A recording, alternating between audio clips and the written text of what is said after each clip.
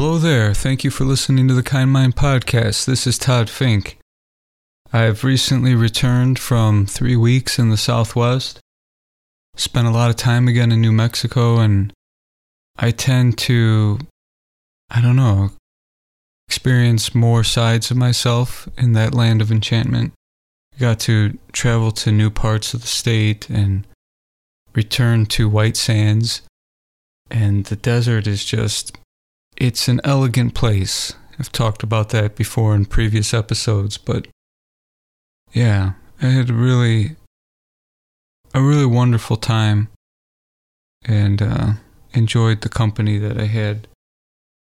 I'm back now and happy to share this episode with you about skepticism. And I want to thank again the patrons on Patreon who are supporting this work. This would not be possible without you, and if you hadn't had a chance to check that out yet, you're more than invited to become part of that community, patreon.com/kindmind. And there are 3 options to support this work. There's a $5 a month option, which gives you access to bonus content. For example, question and answer session from this episode will be exclusively available to Patreon members. And then there's a $10 a month option, which gives you the bonus content plus access to the Kind Mind Studio page on my website, which has more than a dozen guided meditations, a recommended reading list with links to purchase, and wisdom stories, and other life lessons that may be valuable to you. And then there's a $20 a month option, which gives you everything else, plus access to any of the Kind Mind gatherings, whether virtual or when we resume in person as well. You'll be able to attend those and have the registration for you and the passes all ready for you. So I would really appreciate your support there if you hadn't had a chance to yet. And you're always welcome to change your pledge if you need to, so you can try it out. And if you like it, you can continue. If not, you don't have to. So I'm happy to have you here either way. And it's important to me to make this accessible to whoever wants it, regardless of whether or not they can support it. And I don't want there to be ads on this podcast because it just doesn't feel like the right space for that while we're exploring the meaning of life and trying to build trust with each other and trying to be honest and real, and I feel like that would just interfere with that. So anyways, I thank you all so much for listening, for supporting, for being part of this journey together. This topic of skepticism, it's been coming up a lot when I think about whether or not people really are more skeptical than ever, as you may hear often in the news, or are just certain groups more skeptical than others, like when it comes to science or religion or certain knowledge. When is it good and when is it not good to be skeptical? In this episode, we explore the origins of skepticism. The word skeptic has roots in ancient Greek and the philosophy of Pyrrho. It's derived from the root sound spec. Also sounds like skopos to me, which means observer, but spec meant to look. More specifically, though, to inquire and reflect within. Skepticism has evolved to simply mean doubt, which has its benefits and costs. Trust and doubt is regulated by the ventromedial prefrontal cortex in our brains, and this part of the brain tends to decline beyond 60 years of age. So this is consistent with reports from the National Institute of Justice, estimating that 12% of adults over the age of 60 are exploited in financial crimes each year. It also explains why highly intelligent patients with injury to this part of the brain are more likely to fall victim to seemingly obvious online scams. But when it comes to skepticism in the broader sense, perhaps we could upgrade our lens there. Generally speaking, we tend to be skeptical of anything that falls outside of our worldview and overly welcoming towards that which resides within it. And with subtle ameliorating, we can exchange some of our nearsightedness for farsightedness when it comes to our outlook on life and the nature of things, in order to strike a healthier balance that's cautiously optimistic, happily dissatisfied. And why did the skeptic develop heart disease? Because he took everything with a grain of salt. So I hope you enjoy this episode, and if you are listening in time, we have a upcoming Kind Mind gathering on Zoom on April 27th at 7 p.m. Central Time. You can find the details on my website, michaeltoddfink.com, or on social media like Facebook or Instagram at Michael Todd Fink. Please feel free to keep in touch on social media. Let me know what's on your mind. Send your feedback if you can. If you're listening on Apple Podcast, give this a 5-star if you can, and leave some feedback. And now, on with the show.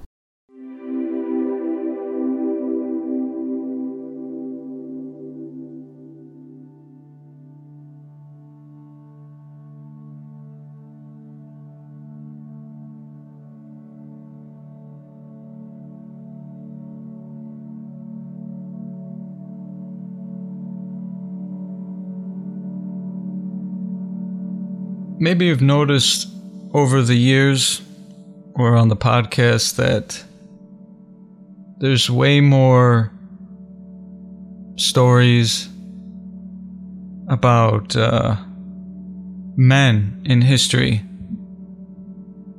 Spiritual stories about monks and spiritual masters. I wish there were more that I could share about women. I tried to share some, but the reality is that it's hard for me to access them.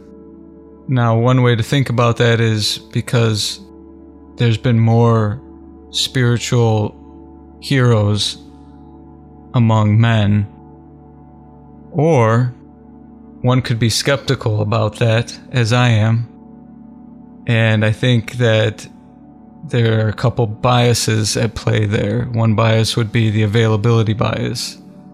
Why do we have more literature from men? Well, because women were not permitted to learn to read, to write throughout history.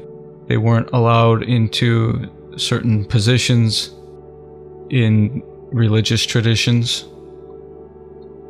And still there are wonderful tales of heroic women. So I was thinking at some point I should do an entire talk or podcast just on the female mystics that I've learned about and I'm still learning about.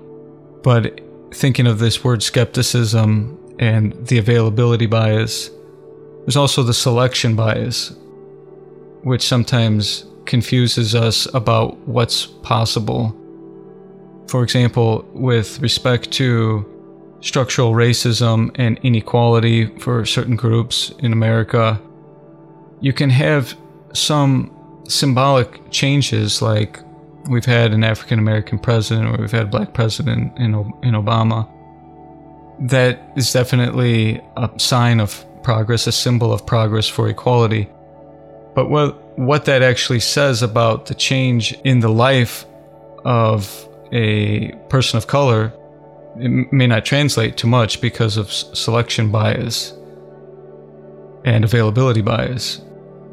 Certain profile stories, high-profile stories tend to stand out. Same reason why we could think the waters on a coast could have more sharks than dolphins, because if you've ever seen a shark or heard a story of a shark, it makes a stronger impression in the mind. A couple biases there. But it reminds me of a Zen story of a Japanese woman named Ryonen. She was assistant to the empress born in 17th century Japan.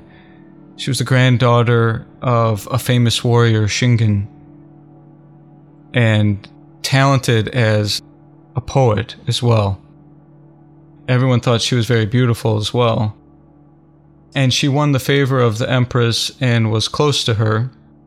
And at the age of 17, she was near to the royal family. But shortly afterwards, the Empress died. I'm not sure how she died, but it made a deep impression on Raianen, in a similar way that the Buddha was deeply affected when he traveled as a young prince to different parts of India and encountered death for the first time, up close. That sense of impermanence awakened something, a longing in Raianen, and she immediately turned her attention to spirituality and the search for truth, and wanted to become a monastic. But she faced many painful barriers, the first being from her family. They were absolutely against the idea of her renouncing family life and the world to go pursue Zen Buddhism. And they pressured her into marriage, but Raianen was able to make a deal with her family and her future husband that if she could bear 3 children, that they would release her to become a nun. And so they thought, well, it's fair because she doesn't want this life, but at least they knew their family line could continue. And Raianen was able to do this by the age of 25. And at that time, after her 3rd child, she was not going to be stopped. So she left and prepared for monastic life, but then more challenges came. She entered the first temple. She came to the town of Idu, and there was a well-known master there, but he immediately rejected her, ostensibly because she was a woman, and he said something like, your physical attractiveness will be a distraction here. Then she came to another monastery, that of Master Hakuo. He was, I believe, to be more spiritually advanced, but he also turned her away, saying that your physical beauty will no doubt be a source of trouble in the monastery. So Raianen made her way to a river to contemplate what to do next, and she saw some women washing clothes at the river and then drying them on the bank and pressing them with some hot coals or hot iron. And she went over and grabbed the hot iron and pressed it to her face and burned her entire face. And after it healed, she came back to Master Hakuo and said, I don't think my physical appearance should be a problem for you anymore. And when he saw this, he realized her seriousness, the serious nature of her mind, that she had more zeal for spiritual growth than even he had. And I think he felt somewhat ashamed of himself for being so concerned with the material world and her physical appearance. And then she entered into the temple, into the monastery, and she wrote a poem. She has some famous poems, but I'll read one to you that she wrote at the beginning of her monastic training. As a handmaid of the Empress, I burnt incense to give fragrance to my lovely clothes. Now, as a homeless nun, I burn my face to enter the world of Zen. And when she knew that her life would be departing at the end, she wrote another poem. 66 times have these eyes beheld the loveliness of autumn. Ask no more, only listen to the sound of the pines when no wind stirs. Very much like the koans we've talked about before, or the haiku poems of Basho.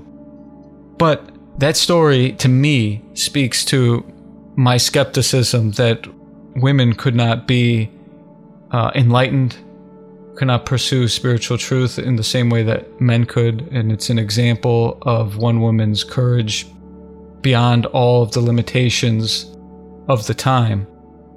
So that's the story of Rhiannon. People have different interpretations about her deforming her face, but I think it's very much like the stories you hear in Zen, whether they're true or just stories about disciples having their arms or fingers cut off to prove how serious they are.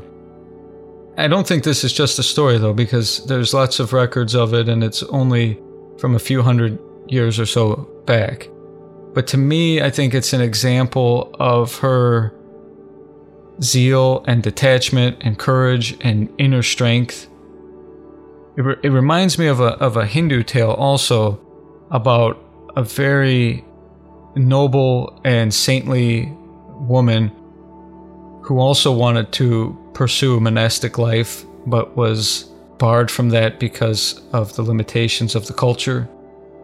And there was a man pursuing her even though she didn't want to be married, and he was praising her for her physical beauty and expressing his love for her and how much he wanted to be intimate with her.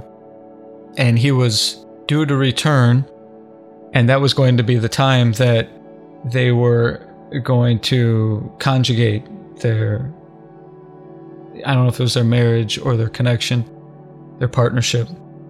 But in between the time he left for some travel or for some work, she began to fast. It was like a 30 or 40 day fast. And she saved all of her bodily waste during that period of time. So she didn't eat, but she collected her urine and her stool and kept it in a big basket. And when he returned, she was emaciated. And he was like, "What happened to you?" And he was aghast, and he didn't want to be intimate with her. And he said, what happened to your beauty?" And she says, "Oh, I've saved it for you." And she shows him the basket of human waste, because her message was, that's all you're concerned with is the material world, and her mind was up in the heavens. And in a sense, it's true. Like, all of that was once her physical manifestation transferred into waste. So it's a nice introduction to skepticism. But skepticism means a lot of different things to a lot of different people. And in the news lately, I've seen headlines that read like, Americans are more skeptical than ever. More Americans are skeptical of science. The president is anti-science. Republicans are anti-science. Americans are skeptical of each other. What do they mean? Well, let's go at least take some time to trace the origin of skepticism. The word itself, skeptic, comes from Greek, and the root sound spec, which means to look. But in the case of skeptic, it specifically meant to look within. Translates to reflective or introspective. So this word had to evolve to mean different things in the modern world, but I don't think that is what people are referring to when they say Americans are so skeptical. I don't think that means more and more people are looking within and questioning themselves, inquiring within themselves. No, I think it means simply doubting anything, doubting each other, doubting the news. Another way I think of this skepticism in present times is related to the social media. We might have all thought that social media was going to make us more connected and have clearer access to each other, to ideas, and improve global understanding. But that really isn't how it's unfolded. Maybe some of you have seen this new Netflix documentary, The Social Dilemma. I haven't seen it, but I'm familiar with the people involved, like Tristan Harris and Jaron Lanier, and I've read multiple books by Jaron Lanier, and I've listened to Tristan talk multiple times, so I think I have a pretty good sense of what they're talking about. But it's essentially created a lot of echo chambers. Like, for example, flat earthers are able to connect with each other all around the world and just build this bubble of information about the world being flat. Now, I don't want to criticize that too much because I don't know a whole lot about it, but just the very basic premise of the earth being flat as opposed to round is somewhat amusing to me because of how some people talk about, well, there's a deeper message there about just being skeptical of authority. But round earth theory is actually the product of skepticism and hard scientific courage from people like Galileo, who lost his freedom to, express to the authority of the day that this is not what the evidence is not supporting a flat earth that is the center of the universe. So there is it already required a revolution of skepticism and doubt of the times to achieve round earth theory. So it's a little humorous. But in ancient Greece, there were two schools of skepticism. It became a philosophical movement. And it's worth understanding these two, because I think this will put modern skepticism into a little more perspective and help us understand it as a helpful tool that we can employ in a healthy and balanced way. But the first school was the academic skeptics, and they asserted that knowledge is impossible. So it was an epistemological argument that humans can't ascertain truth. Because if you think of anything at all that we could consider to be true, there are a couple possibilities of how it could be untrue. Like, looking at the screen right now, it would seem true that we're on a call together, we're on a Zoom chat. But is it possible that we're having a dream right now, and you're dreaming that you're in a Zoom meeting with me? Yeah, it's possible. It may not be likely, but it has happened in my case where I've had dreams that were so real they confused my waking life, because I thought I had already done something until I finally realized I just didn't do it. I only dreamed that I did it, and that's why I was late on something. So it is possible to be confused about that. And because of that basic dream argument, they concluded that knowledge is not really possible. There's probability and so on, but to be sure was not possible. So that was one sect. The other sect was the followers of the philosopher Pyrrho, and they were known as the Pyrrhonians, or Pyrrhonian skepticism. Their essential point was, it was a question: is knowledge possible? I think this evolves more into the scientific method that we know of today. Like I mentioned before, the greatest scientific mind that I was ever close to, Dr. Carl Pribram, said eloquently that science gets you to the next question. Philosophy makes theories and hypotheses, but the actual method of observation and testing gets you to the next mystery. That's sort of the foundation of Pyrrhonian skepticism, which is really helpful, because it just simply means to ask yourself, when you think you know something, is this really true? Or what do I really know? Not like, what have I heard, or what sounds reasonable, but what do I actually know? And you could take something simple like the statement, the sun rises in the east. Well, what do I know about that?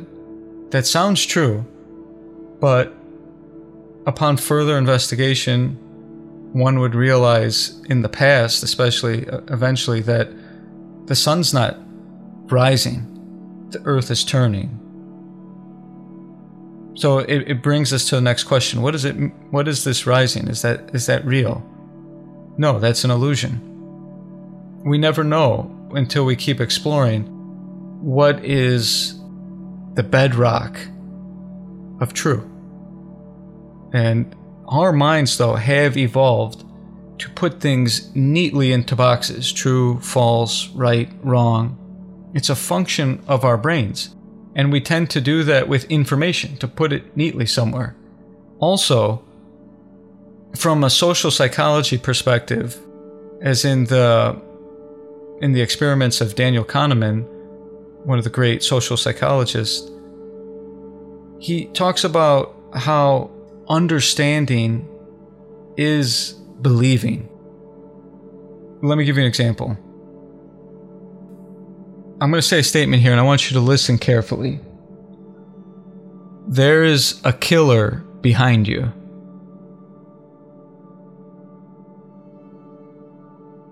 As you hear that and let that be absorbed, you may notice that if you understand that sentence, there's a killer behind you, your biology can change. When I read that sentence when studying the work of Kahneman, I could feel my heart rate increasing, even though I'm sitting on a couch at the time and there's no way a killer can be behind me. But I understand the sentence in the same way I can understand what's happening in a scary movie, and my vital signs can change. So on a physiological level, understanding something is believing something, and that can actually distort reality for us. He calls that System 1.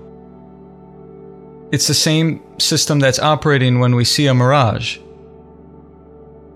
Just because we can get to System 2, which is logic and reason and interpreting what System 1 is telling us, doesn't mean you stop seeing a mirage. Even though I can know in System 2 that there's almost 0% chance that there's a killer behind me with a wall behind me right now, it doesn't mean that I can eliminate my physiological response to that insight or that sentence. And so this is often what's at play psychologically with news, with information, and it's manipulated by people, knowing that you can understand something that can create fear, can create outrage, and when your body changes, it's synonymous with believing it.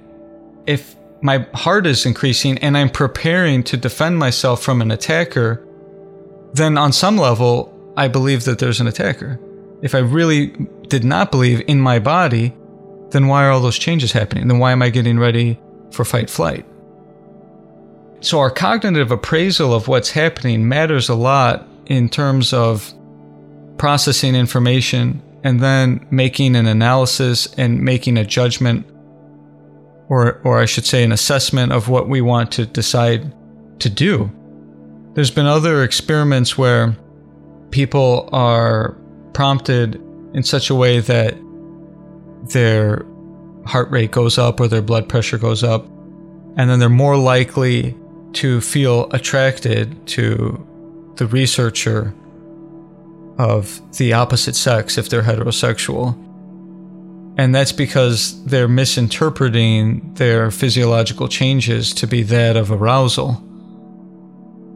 So anyways, we can use this evidence from psychology to be a little bit more curious and skeptical about what's going on within us. So I think when the news says people are more skeptical of this or more skeptical of that, what I find to be more accurate is that people have a worldview, a religious worldview, a psychological worldview, a cultural worldview. And we all tend to be somewhat skeptical or dubious about what is outside of that worldview. And if we want to use this as an instrument for spiritual growth, it's wise to employ it to be skeptical of what's inside my worldview. Because nowadays, what's inside your worldview may actually be like a virtual reality experiment. The news that I get from my Facebook or other social media is tailored specifically to me. There may be other people with similar worldviews, but mine is algorithmically tailored to what I like, what I look at longer, what I click on, where I shop, what's in the photos that I post or that I share, what's in my videos. And it's important then to be able to doubt our own perceptions. Bertrand Russell had a quote, something like, "The problem with the world is that the foolish are cocksure and the highly intelligent always doubt themselves." And that was in an essay called The Triumph of Stupidity. Epictetus also had a quote, "As you travel the path of philosophy, be content to be considered plain or even foolish. Do not strive to be celebrated for anything. If you are praised by others, be skeptical of yourself, for it's no easy feat to hold on to your inner harmony while collecting accolades. When grasping for one, you are likely to drop the other." So in this new virtual reality and the way news is distributed, it's distributed through comments, through tweets, through memes. Some people find that they trust celebrities more. They get their positions from celebrities because of what I said, understanding is believing. And if the tweet is worded in such a way that I understand it, I feel that can be enough for somebody. And if you think of media companies, they're companies, right? So their mission, first and foremost, is not to just spread knowledge in the most accurate way. The important thing is to capture your attention. Everybody is competing for attention now. That is the oil of the 21st century, attention. So they're trying to harvest attention, and with that being the game, it makes people suspicious. So what I would be curious about when I hear about people being skeptical of science is, what does that person mean by science? Who is science? Or what is science? Do they mean the method? Do they mean the institution? Do they mean the university? I think Americans are continue to be anti-establishment and anti-authority. And of course, that's not an even distribution. It differs between conservatives and liberals, but again, whatever one's worldview is, people are skeptical about what's on the other side and vice versa. I spend lots of time watching the different sources, the different perspectives. And while I continue to land in a particular orientation, I notice that the same tactics are used on either side to really prevent somebody from being skeptical of whatever is being delivered to them. Coming back to the dream argument in the Greek skepticism, even before the Pyrrhonians, you had Chuangzi in ancient Taoist China writing that he slept and dreamt that he was a butterfly fluttering happily, and then he awoke and found himself to be a man named Chuangzi, confused about whether or not he was a man who had dreamt he was a butterfly, or whether he was a butterfly now dreaming that he's a man. And this may sound silly, but it is the foundation of many great philosophers and great scientists' inquiry into the nature of consciousness and theory of mind. And it's even like a recurring theme in shows like Rick and Morty on TV. But Descartes was another hundreds of years later who tried to build off that confusion with his evil genius argument. If there were an evil genius who could manipulate everybody, this is a global skepticism. If somebody was intelligent enough, rich enough, corrupt enough, would they be willing to distort everyone's reality? And Descartes thought, yeah, for sure. So how could you prove that there isn't an evil genius that is pulling the wool over everybody's eyes? And later, philosophers took this to another level with the vat in the brain hypothesis, that it's conceivable in the future that we could preserve one's brain in some liquid and be able to connect it to a supercomputer and be able to feed all of the experiences to the brain such that a person would feel as though their life is as we experience it, but there would only be in a simulation. And most recently, philosopher and futurist Nick Bostrom of Oxford University has made impressive arguments about living in a simulation. He has a TED Talk about it, I think, and a couple papers that have been well received around the world by many great thinkers and contemporaries. But he has a trilemma, and one point is that, well, he says one of these three things is true, and he lays out a bunch of arguments. I won't go into that, but I'll just tell you these 3 points that he says one of them has to be true. One is that it is very unlikely that civilization will advance to a post-human world. Post-human means as technology expands and advances, and branches like nanotechnology, which is microscopic structures that can go into our bodies and monitor our health and help us live forever, transplants, artificial organs, and so on. He's saying eventually we could get to a post-human civilization where our brains are essentially downloaded into a computer and we know how to exist in virtual reality, and life is better in virtual reality than regular reality. And plus, in the digital experience, you live thousands of years, and if you wanted to just have a normal human body experience, it would be like 80 years.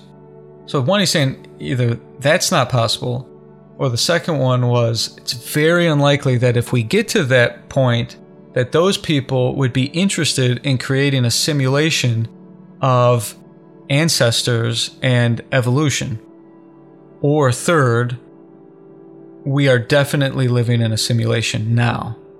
And the logic there is, aside from the other two, if we were in that advanced state, then we would be in a simulation. Meaning, if we could do it, we wouldn't know that we're in it. Because just like in a dream, we don't know that we're dreaming. Only like 1 out of 20 dreams, there's some sense that something's up, that it might not be reality. And some people are better at that. And in fact, scientists have found evidence that gamers are more likely to lucid dream than other people because they spend more time in a simulation and understanding that they're in a simulation, so they're more likely to see their dreams as a simulation and gain mastery over the dream world. I'm not saying that as an encouragement to play more video games, but the simulation idea has captured my imagination, and I've been curious as to why don't we know that we're dreaming for the most part? And I thought maybe it's because, as previous thinkers had hypothesized, was that when you're asleep, your brain is offline except the imagination regions. But neuroscientists have found that that's not true. All the regions of the brain are involved when you're having a dream, and scientists can even know to some extent what the theme of a dream might be. Because if a person's facial recognition areas in the cortex are activated, you can get a sense of what might be going on. They might be seeing people. If someone's being chased, you would see activity in the amygdala and fight, flight, and so on. The real reason we don't know, according to the best evidence now, is that it is such a good simulation of reality. That is the current consensus, that we take dreams for real, to be real, only because it's such a good hologram. Which is scary, because if that's the case, then it's some evidence that our mind can create the world. And this is what mystics have said, and this is what you can find in scriptures or texts like Yoga Vasishta, which is all about the nature of consciousness and how there's a difference between what we're perceiving and what reality is. In the work of cognitive scientist Donald Huffman, he has a book called The Case Against Reality. He makes a really intriguing argument about how evolution has not wired us for accurate perception. It has wired us for fitness, meaning that, well, previously it was evolutionary biologists thought that nature has selected for accurate vision, but tests have shown that that's not true. Evolution has selected for whatever shortcuts would help you have children and survive. So, for example, we see shades of green better than we see other colors because those who could see more shades of green had an easier time detecting snakes and could avoid snake bites. Now, some proof of this, that perception is not reality, is one is that we have two blind spots in our field of vision. That is because where the optic nerve meets the eyeball, there's no rods or cone cells there. And it's not directly in the back of our eyes. You would think it's off to the side. That way we can look directly at what we want to see and have the highest resolution. And that is true for us and other predators. We have frontal vision because we're higher up on the food chain. We have about a 180 degree optical field, and animals that are prey, like horse, cattle, sheep, they do not have binocular vision like we do. Binocular vision means we have depth and range, but they end us giving a cyclops image. And when both eyes are open, you don't see your nose, but if you close one of your eyes, you can see your nose. So when you open both eyes, the binocular vision creates one cyclops, and it removes your nose, so that's not distracting.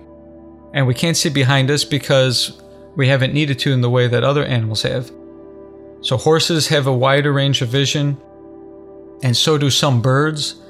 The pigeon, for instance, has two eyes, but they have monocular vision for the most part, except up in front. They have a small field of binocular vision, and they essentially can see 360 degrees. Can you imagine being able to see completely around you without making any rotations? So we just get used to 180 to 200 degrees of vision, and that just feels like what it is. That's just what it is to exist, to sit behind my eyes and drive my body, and that's life.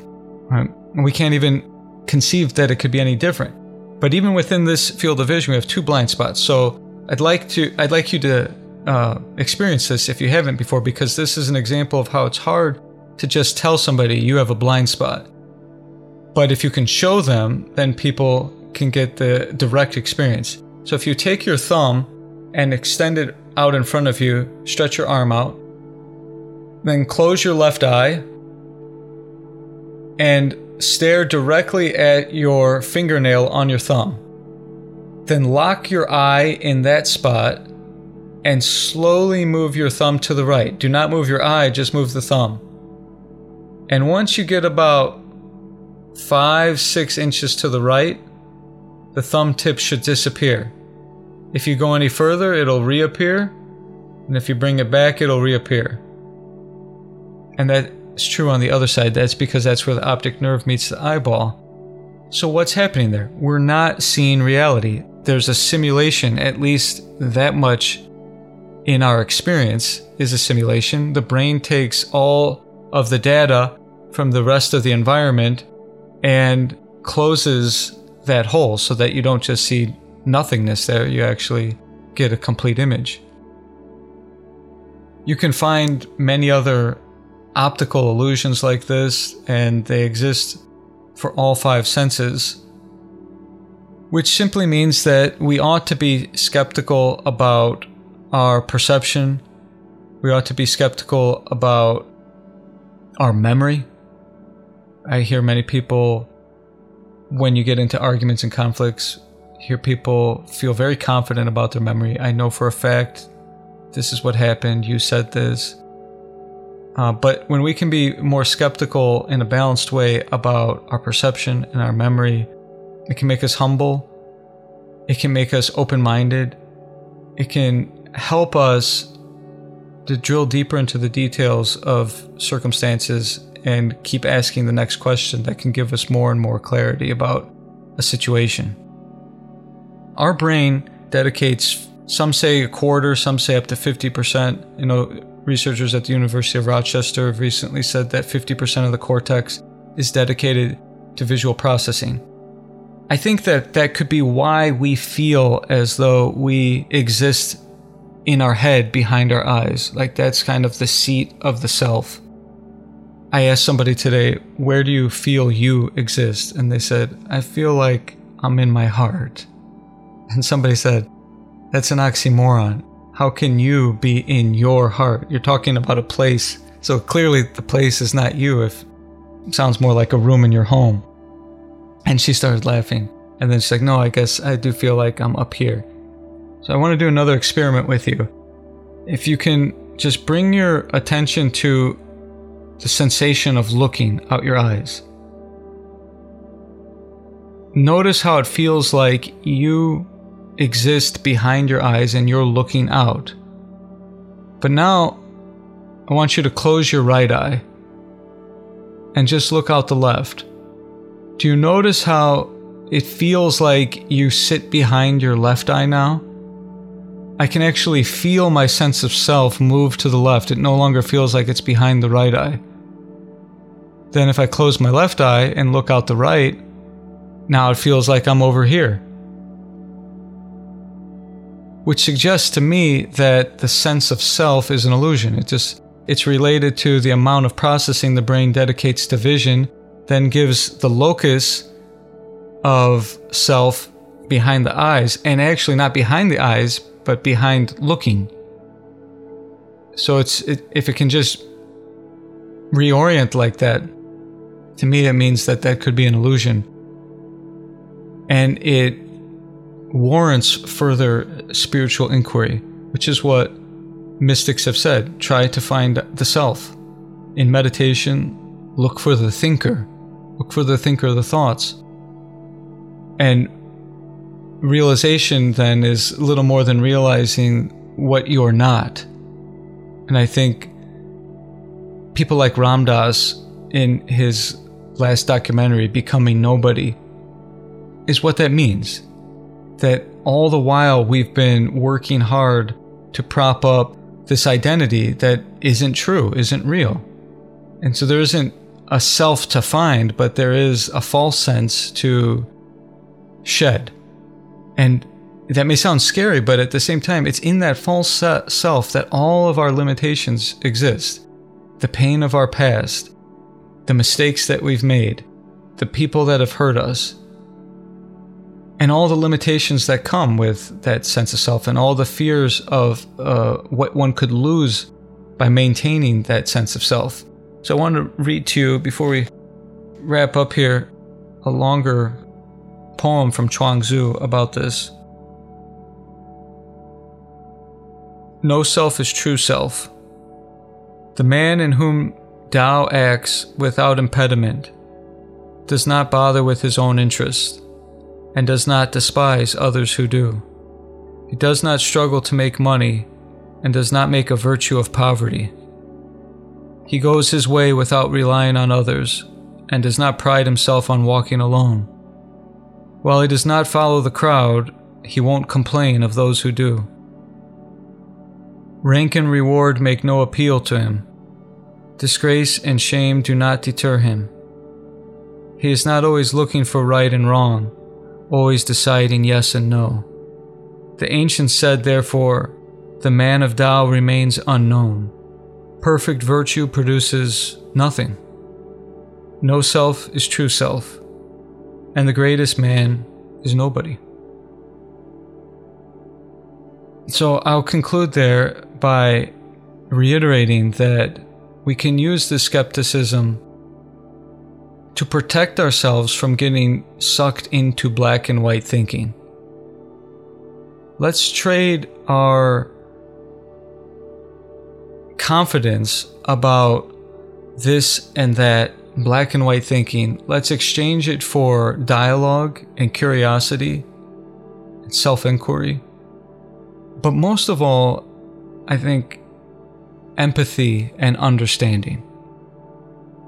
I can build a bridge between my heart and yours to try to understand your experience without having to be convinced of anything, without having to be 100% on board with any particular opinion. It doesn't mean that you don't make decisions, or you don't vote, or participate in life, in politics, in activism, and so on. But we can do so with this deeper spiritual sense that I don't know what's completely true about myself. I'm trying to know myself. And that openness is a scary thing for many people, but I think like in the tarot, the first card, the Fool, many think that's not the card you want. But the Fool is really complete. Above the head of the Fool is a 0. The 0 is like that Zen swoosh. It means emptiness. And as you see in all of these koans and contradictory stories, it says, be content to appear foolish, because everybody else is cocksure, like Bertrand Russell said. The open-minded one, the open-hearted one, has space to hold different perspectives, to accept dialectics, to accept that my perception may be a simulation. At the same time, I need to take it seriously. Like Donald Huffman said, everything you're experiencing is like a 360 three-dimensional desktop. You're just seeing icons. It doesn't mean it doesn't matter though, because if you take the icon of your TED Talk and you move it to the trash bin, that has some real effects, right? Even though you're just moving digital parts. Same is true in life. The symbols matter, right? So you can take everything seriously while not taking everything literally.